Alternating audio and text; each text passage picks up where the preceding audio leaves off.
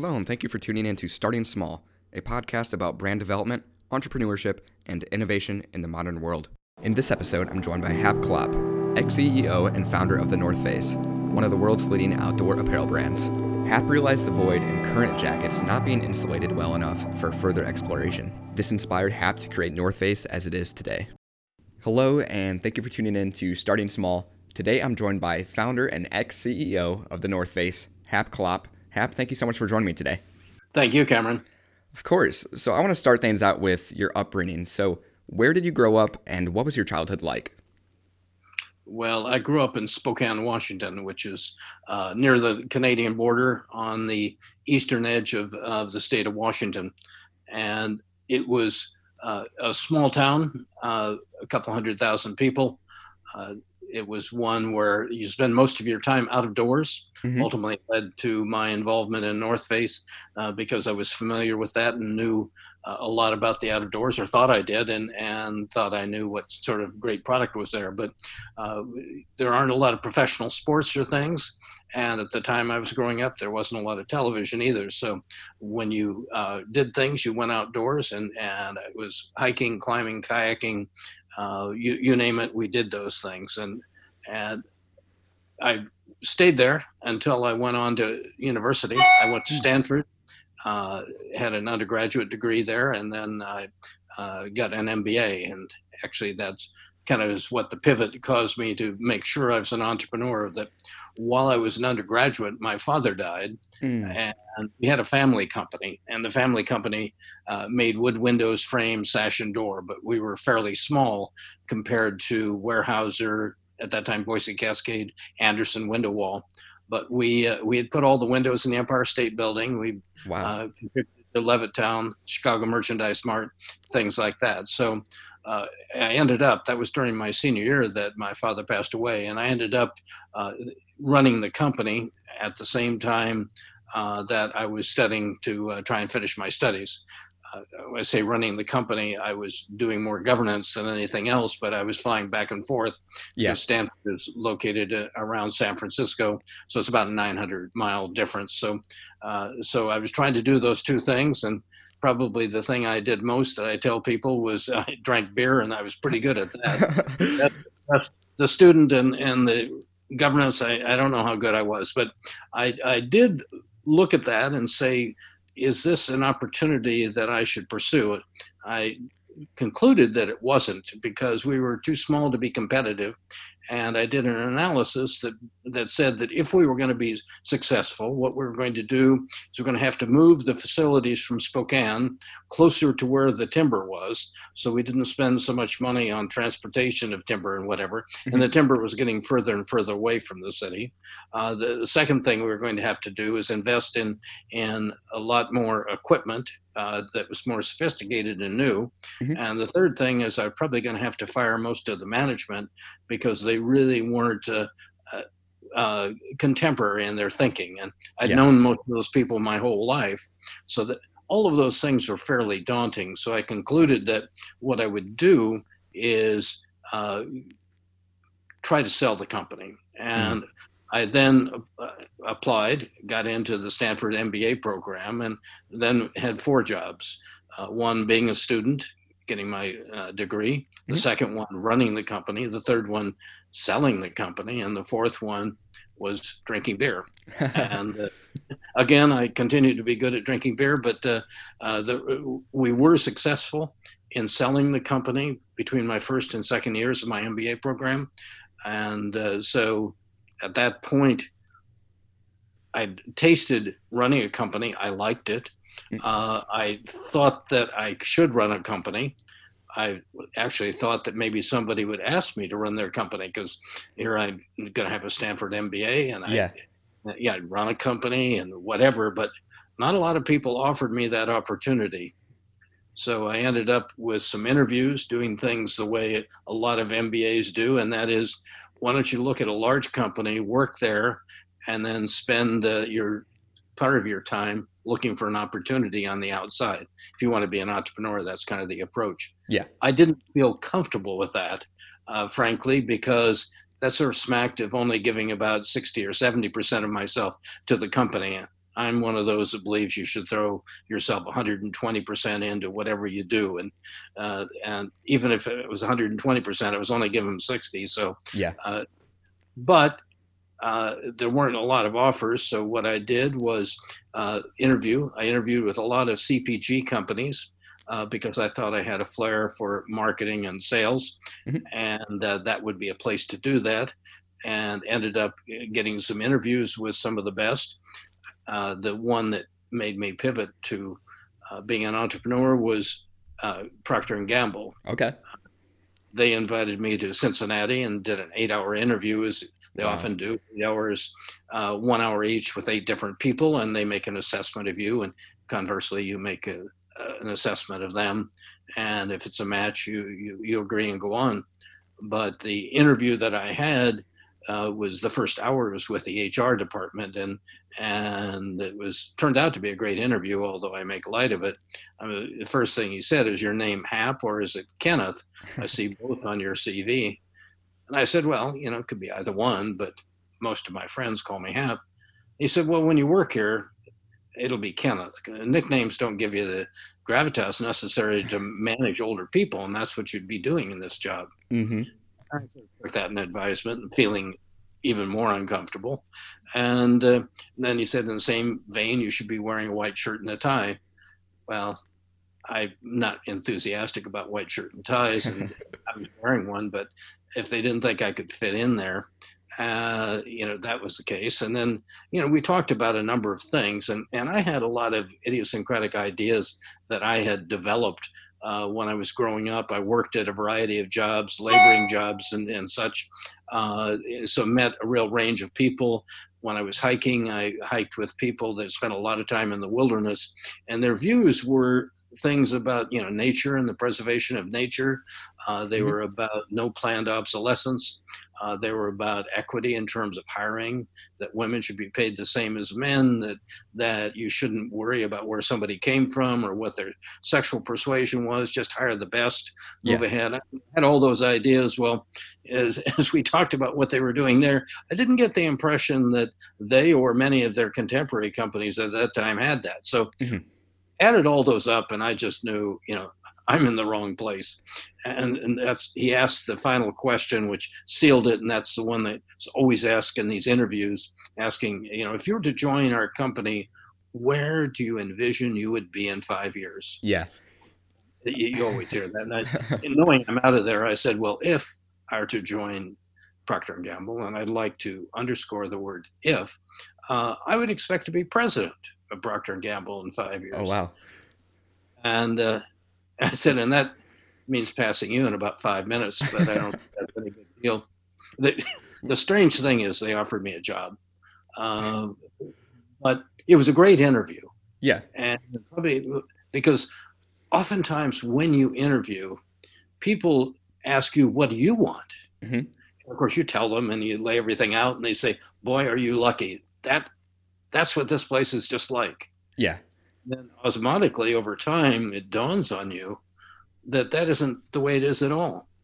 What the gentleman did who was doing the interview was telling me what the big business environment was that existed out there, and allowing me to make the decision of did I fit in. And the reality is I did not fit in. Mm-hmm. My idiosyncratic ideas, I was obstreperous, couldn't necessarily work for anybody else. And so if you can't work for anybody else, then what you have to do is start your own company. Yeah. And at that point, I realized that I'm going to have to start a company, and there's only a few things I know a lot about. So let's start one of those. And the outdoor was the idea. So I studied it for 6 months, bought some stores that existed so I'd have cash flow, Mm-hmm. and set about developing a brand, set about developing a product line, set about developing 2 or 3 key products. Initially, they were all outdoor products, sleeping bags, packs. Mm-hmm. Quickly, we got into tents and then some funky clothing. Did you acquire any funding for these initial stores, or how did you purchase those? Well, I had some money because we'd sold the family company, Okay. and that allowed me to do that. It wasn't a lot because it was divided up between my brothers and myself, and some of it was in trust, but enough to be able to take over the stores and operate them at that time. And they'd been started. The name was actually already on the stores. Doug Tompkins had started those. Hmm. Doug later went on to great fame in terms of he and his wife started a spree. And then Doug took his money and went down and did preservation efforts in South America. Great, millions of acres of land that he was able to preserve. Hmm. Ultimately, he died 2 years ago, an unfortunate kayaking accident, but great work. But Hmm. at that time, he developed a couple of stores. They only had about 300,000 in sales volume between the two stores, and he decided he wanted to go skiing. He wanted to be on the U.S. ski team and be outdoors. So it seemed like a good opportunity to buy some of those stores, because what I knew was I had an idea of developing a really disruptive product line, which was going to be much more expensive than anything that existed out there. But I knew, having been a user of these products, that the expense wasn't the key. Did it function well? Did you Hmm. have a sleeping bag that frankly would be warm all night long, rather than the ones I had where you were so cold at 4 o'clock in the morning, you wouldn't get out of the sleeping bag because you'd be even colder, For but sure. you couldn't sleep. And I knew people would pay a few $100s more for something like that. I also knew that if you used lightweight materials, that people would go further into the wilderness. Hmm. And I was a believer in Thoreau's comment, which was, in nature is the preservation of the earth and the preservation of the world. And I was fed up with what was happening in the world at that time. That was 68. Okay. That was when we had violence in the street, not dissimilar to what we have now. Yeah. Uh, it was a time in which the free speech movement exists, anti-war sentiment. And what I believed was that if people went to the wilderness, they would get it back in touch with real values. And those values are one that could guide society to a preservation that was going to be greater. Hmm. And so I believed if we made these lightweight materials, instead of going 100 feet into the wilderness, which most people were doing just as camping, they would actually get into the deep wilderness, later became known as backpacking, that women would join the activity because it wasn't a beast of burden act any longer. Hmm. And that's what we set about doing. Wow. So when you started out, it was just retail, and were you using existing products, or did you establish a There, new product line at the start?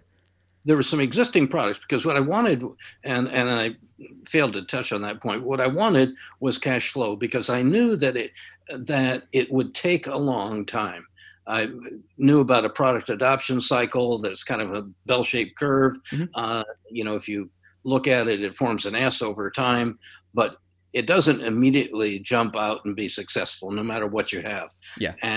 And so I had to figure out a way to have enough cash flow coming in while people were learning about our product, while they were realizing it was better, while they were trying to do that. And the idea was to have these stores that would sell parallel products, but would sell products that we wouldn't make, or that we wouldn't make until much later, and products which would give us some cash flow coming in on a regular basis. Hmm. So we sold pitons and carabiners, and we sold some climbing ropes, and we sold day packs, and we sold a little bit of ski gear that existed in there. And by doing that, it allowed us the runway for the product line which we were developing to organically grow. Hmm. I remember we were so excited because Jack Gilbert, who was vice president then, went on a big sales trip up and down the entire West Coast trying to find sporting goods stores that would buy our product. And he came back with one big order from Howell's Sporting Goods in Portland, Oregon, for 14 sleeping bags. Wow. And that was the sum total of our sales. But we knew we'd broken through. It wasn't just ourselves. Yeah. But as I said, we needed the stores for cash flow. We laughed about it being Safeway money, but you needed some Safeway money to eat while we built the idea and the brand. Yeah. So these initial stores, where were they located again? These were on the West Coast, correct? One was in San Francisco and one was in Palo Alto. Okay. Palo Alto is where Stanford is, down the peninsula. When we started, I immediately added another store, which was in Berkeley, and made the back half of it manufacturing, Hmm. and the front half was a store. And we talked about the benefit of consumers seeing the makers, the makers seeing the consumers, and there was some of that, but there was also the benefit that you sort of have the rent on a retail store or have the rent on a manufacturing, so that we could get both of those there. Got it. So when you transitioned to manufacture your own line, what was the first product that North Face manufactured?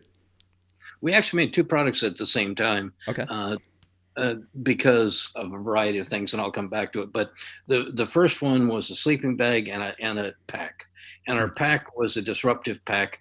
It was an internal frame pack. At that time, there was external frame packs.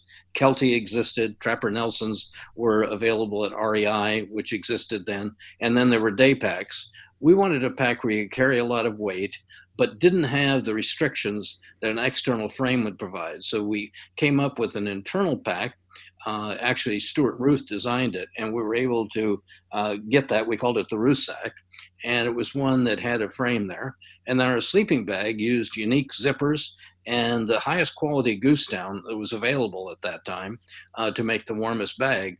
And then we used what we did was a couple of things, and that's why we immediately got into tents. Mhm. We decided that what would be disruptive, I decided what would be disruptive, is use materials from the Vietnam War that were in excess, that would be favorable in price, but would be revolutionary. We took aircraft aluminum and made tent poles and pack frames. We took parachute cloth and we made sleeping bags. We made tent tops and later some funky clothing. And it lightened the load by about 50% of what people were presently carrying. Hmm. And that would go back to what I talked about of really facilitating people going deep into the wilderness. Yeah. Got it. So were you manufacturing in-house then? Oh, yeah. Wow. Yeah. When you say manufacturing, it's sort of giving us a benefit we didn't do. I mean, I'm sure everything's illegal. The back half, we had a cutting table that almost went across the entire room that we had, and hopefully, the fire department never saw it.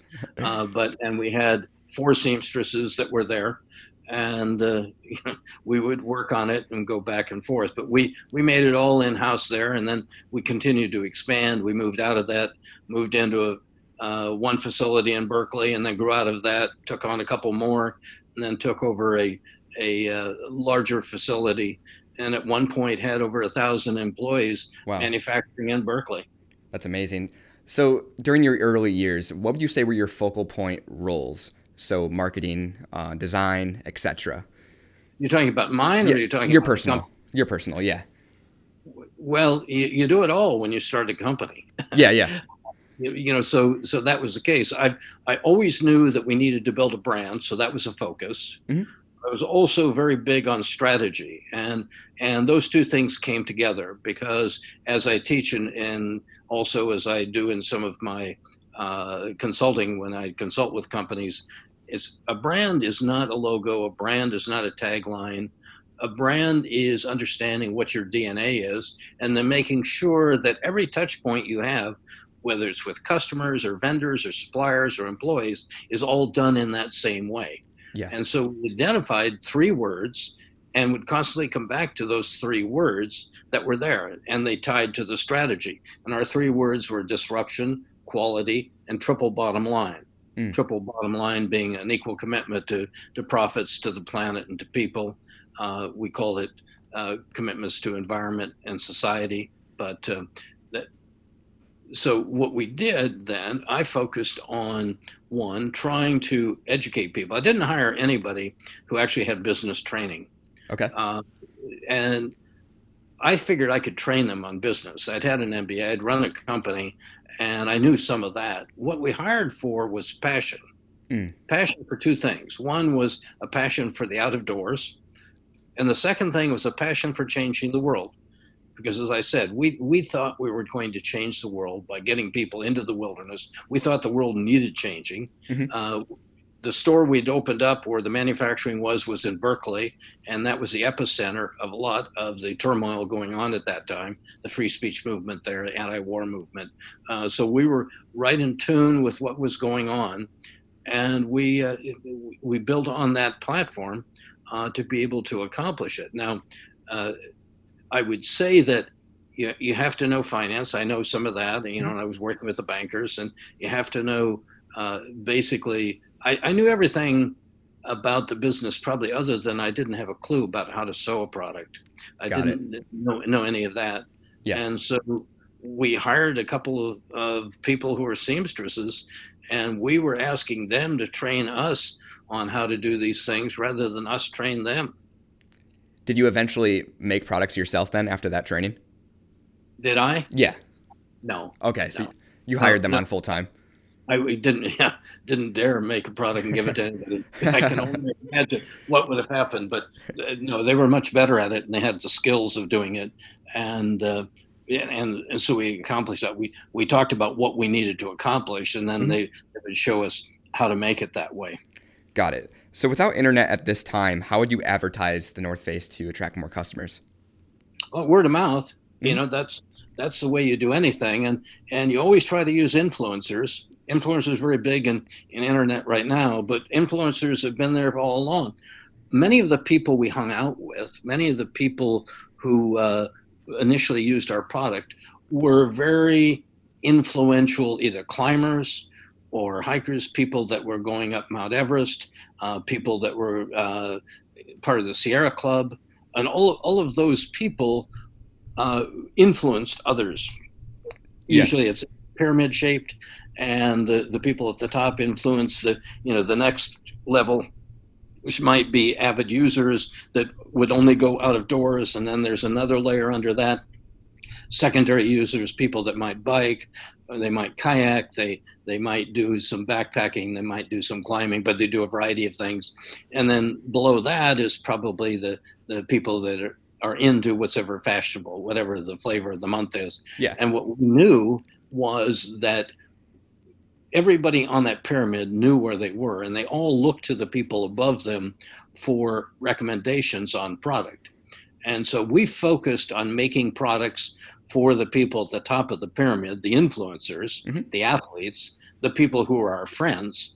And through their word of mouth, through their support, through their implied endorsement, we were able to get other people to look at our product line.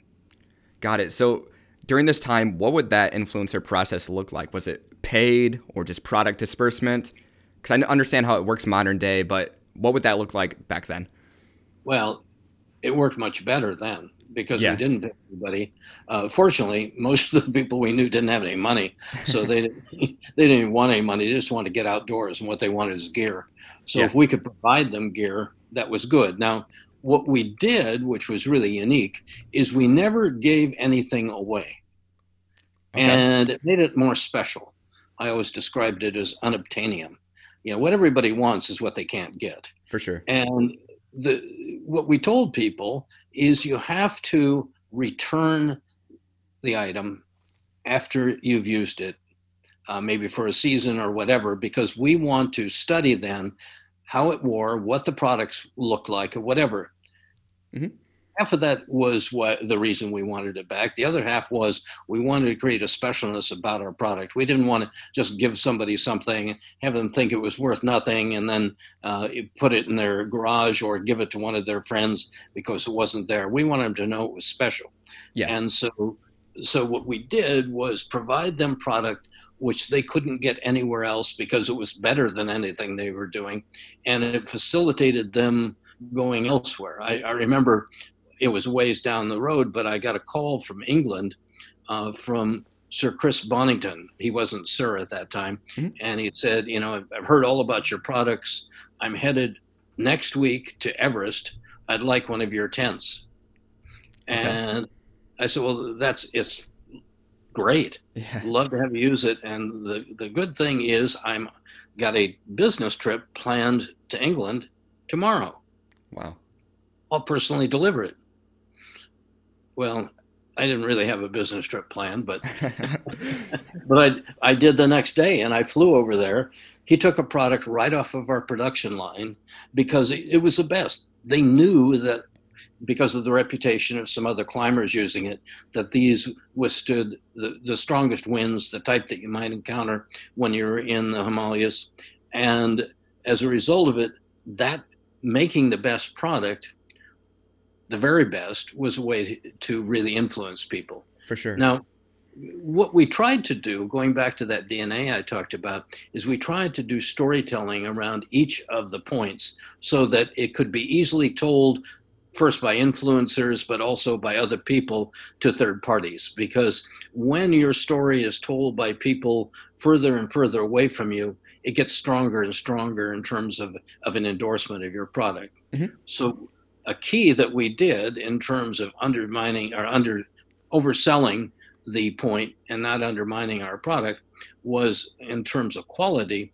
We put a lifetime warranty on our product. And that basically was that if anything went wrong, return it for replacement or repair. Was this on everything? On everything. That's amazing. Okay. And it never cost us more than 1.5% of sale, but talk about a story that really spoke to everybody. It spoke to the people making the product about how good they had to be. It spoke to some of the vendors who said, listen, I'm not going to sell to you because you're going to be coming back to me. My materials are not going to work. So that story was, when you had those stories, they had to be real. But if you handed those off and told them often enough to the influencers, it gave them a way to describe what you have that would then add to that influence. For sure. So when their year or whenever the time period was that their product would run out and they would have to return it, how would you create the lasting partnership? Would you send them another product, or how would that typically look? We could. I mean, if they were really a good influencer, mm-hmm. And by that I mean that they actually appreciated what they got, and not everybody did. Some were just great athletes, but they didn't care a whole lot about our contribution. Then we sort of drifted away from them and spent more of our time giving product to the people who repeatedly would come back. We liked people who actually developed slideshows and whatever of the trips they were going on and were good communicators, because obviously that served our purpose of marketing, mm-hmm. the implied marketing that came from them. So we sort of doubled down on the people that were good influencers, and we sort of drifted away from those who weren't so good, and we were able to build on that. Amazing. So something I like to ask is this: what was it about your products or apparel that separated the North Face from your competitors with your time at the company? Well, the first thing was the point we were trying to do. We were trying to make gear that was lighter weight than anybody else to facilitate people getting deeper into the wilderness. Lighter weight, but still, we called it bomb-proof. It wasn't going to fail because it was going to be a lifetime product. Mm-hmm. And that really differentiated from a lot of people out there. Some people were making general camping products that were heavy. Many of them were less expensive than ours, but we were making top-end, lightweight gear to go into the wilderness. We also were committed to disruptive materials wherever we were. We're one of the first to embrace Gore-Tex. And Gore-Tex was known for being waterproof, breathable, but what we found was we could use it to actually get into skiing, because the skiers we knew and the ones that were going to influence were ones doing all sorts of acrobatics, flips and things off of rocks up at Squaw Valley. Yeah. Scott Schmidt was one, the Egan brothers, others. And when we talked with them, they said, what we need is clothing that stops the wind so we can be warm, but is not bulky. Because when we were trying to do all of these acrobatics, the bulkiness really gets in the way. Well, the Gore-Tex for us initially allowed something that stopped the wind from cutting through, which made it a fairly warm garment, but closely fitted to them. So it was that sort of innovation of materials that allowed us really to differentiate with that. And then, of course, as I said, I always believe in brand. And from day one, we were a brand that stood for something. We stood for the best. We stood for innovative materials, disruption, if you will, Mm-hmm. and also the policies we had in terms of the people we employed and how we treated them. And we always spoke a variety of languages. As we grew, we ended up speaking 14 different languages in our factory Wow. so that we could hire anybody that we wanted in there. It also helped us expand globally because we could go almost anywhere Yeah. from either from sourcing or selling or whatever. So we were known as being a great employer, which helps you in your local community also become a great seller. Because of our practices, because we'd hire almost anybody, we were an employer for choice. And because we treated people fairly, the word spread. Now, we had to help propagate that so other people knew about it in other geographical areas. But if you were around Berkeley, if you're around San Francisco, if you're around Yosemite, if you're around Tahoe, people would know that, boy, you've got a product from a really great company. Yeah. And then, strangely enough, we argued for 2 years about whether we should put a logo on a product. And we finally concluded that our best salesperson was our product. It worked. Mm-hmm. And so, since we didn't have much money to advertise, what we decided is, well, the advertisement we can do is put our logo on the product. So if somebody sees a jacket and they like it, or somebody says, God, I've got the greatest sleeping bag in the world, it would be obvious to somebody else whose product it was. And so after arguing, because we said, oh, doesn't it screw up the look of it or whatever, we boldly put logos on everything. And that helped us get the word out. That's so interesting. So when did that come about? The logos actually onto the products? Around what year? Well, we played with it off and on, but it was probably 2 years into our production before that was the case. Now, wow. If you look at any of the jackets that we initially produced, they didn't have any logos on the outside of them. Sleeping bags had logo, but it was on the label, which was inside the product, as in the jackets and things. Mm-hmm. But then putting it boldly outside, which was basically embroidering it on the outside, that took a while for us to do it. As I said, the brand is known so much for the logo right now. Mm-hmm. It's kind of humorous to think that we wouldn't put it on the product, but that was our thinking. And by the way, probably the first week after I'd taken over the stores and I knew I was launching the company, we set about trying to create the logo. Mm-hmm. And I hired a graphic designer who was a local kid coming out of school, and he came up with 10 ideas. 9 of them I thought were lousy. I wasn't sure that the logo that we chose was great, but it's the same one we have to this day. And there's only been one change that was made in that, and that is that we in certain applications put a background behind the logo. Initially, it had no background, but we put a rectangular logo around it. You oftentimes see it in red as a way to have it stand out, because if you're trying to put it on a store or trying to put it on a building or something like that, the logo alone doesn't work very well because it's kind of cumbersome. But other than that, it's the same logo from day one. And we paid all of $250 for the logo. Wow. Now, we did give the gentleman, Dave Alcorn, additional work after that, and he helped do everything from creating packaging for us to whatever. So I mean, he got some additional work from us, but it wasn't like we went out and spent $10,000 or $50,000 or $100,000 to get some logo and build it. We just got it, registered it, and that's the brand. That's amazing. So what did you portray to him when creating the logo that you were looking for? What was the vision behind the 3 curves? We told him it was about the wilderness. We told him that, we were trying to get climbers and people involved, that we were basically creating the best. And from that, people have argued about what it might stand for. We always described it as a waterfall when we wrote it, but it also, if you look at it, it looks like Half Dome in Yosemite. Yeah. The shape of it. Mm-hmm. And that combined with putting the name out there, the 3 words, The North Face, we talked about it, and he said that, one of the ways you get the name out there is by having the name in the logo. If you have two separate things, then you've got two jobs. Yeah. And since we knew we were going to build a brand, making the logo the brand, the logo the name, was a really rapid way to get our name out there. Mm. So looking up to 1990, around the time you stepped down, Yep. if you have an idea, how many locations and kind of like where dispersed was the North Face at this time? Well, I mean, we were all over the globe with what we sold, not a whole lot there. Yeah. I would say 60% of our sales were in the US. We had a strong presence in Japan. We had a strong presence in Europe. We'd set up a manufacturing in Scotland to be able to service the European market inside the EU. And we were doing some production in Asia, but still a bunch in the US. And we were there. I would say we did a little bit of sales in South America and in the Antipodes, but not a whole lot because of that. Yeah.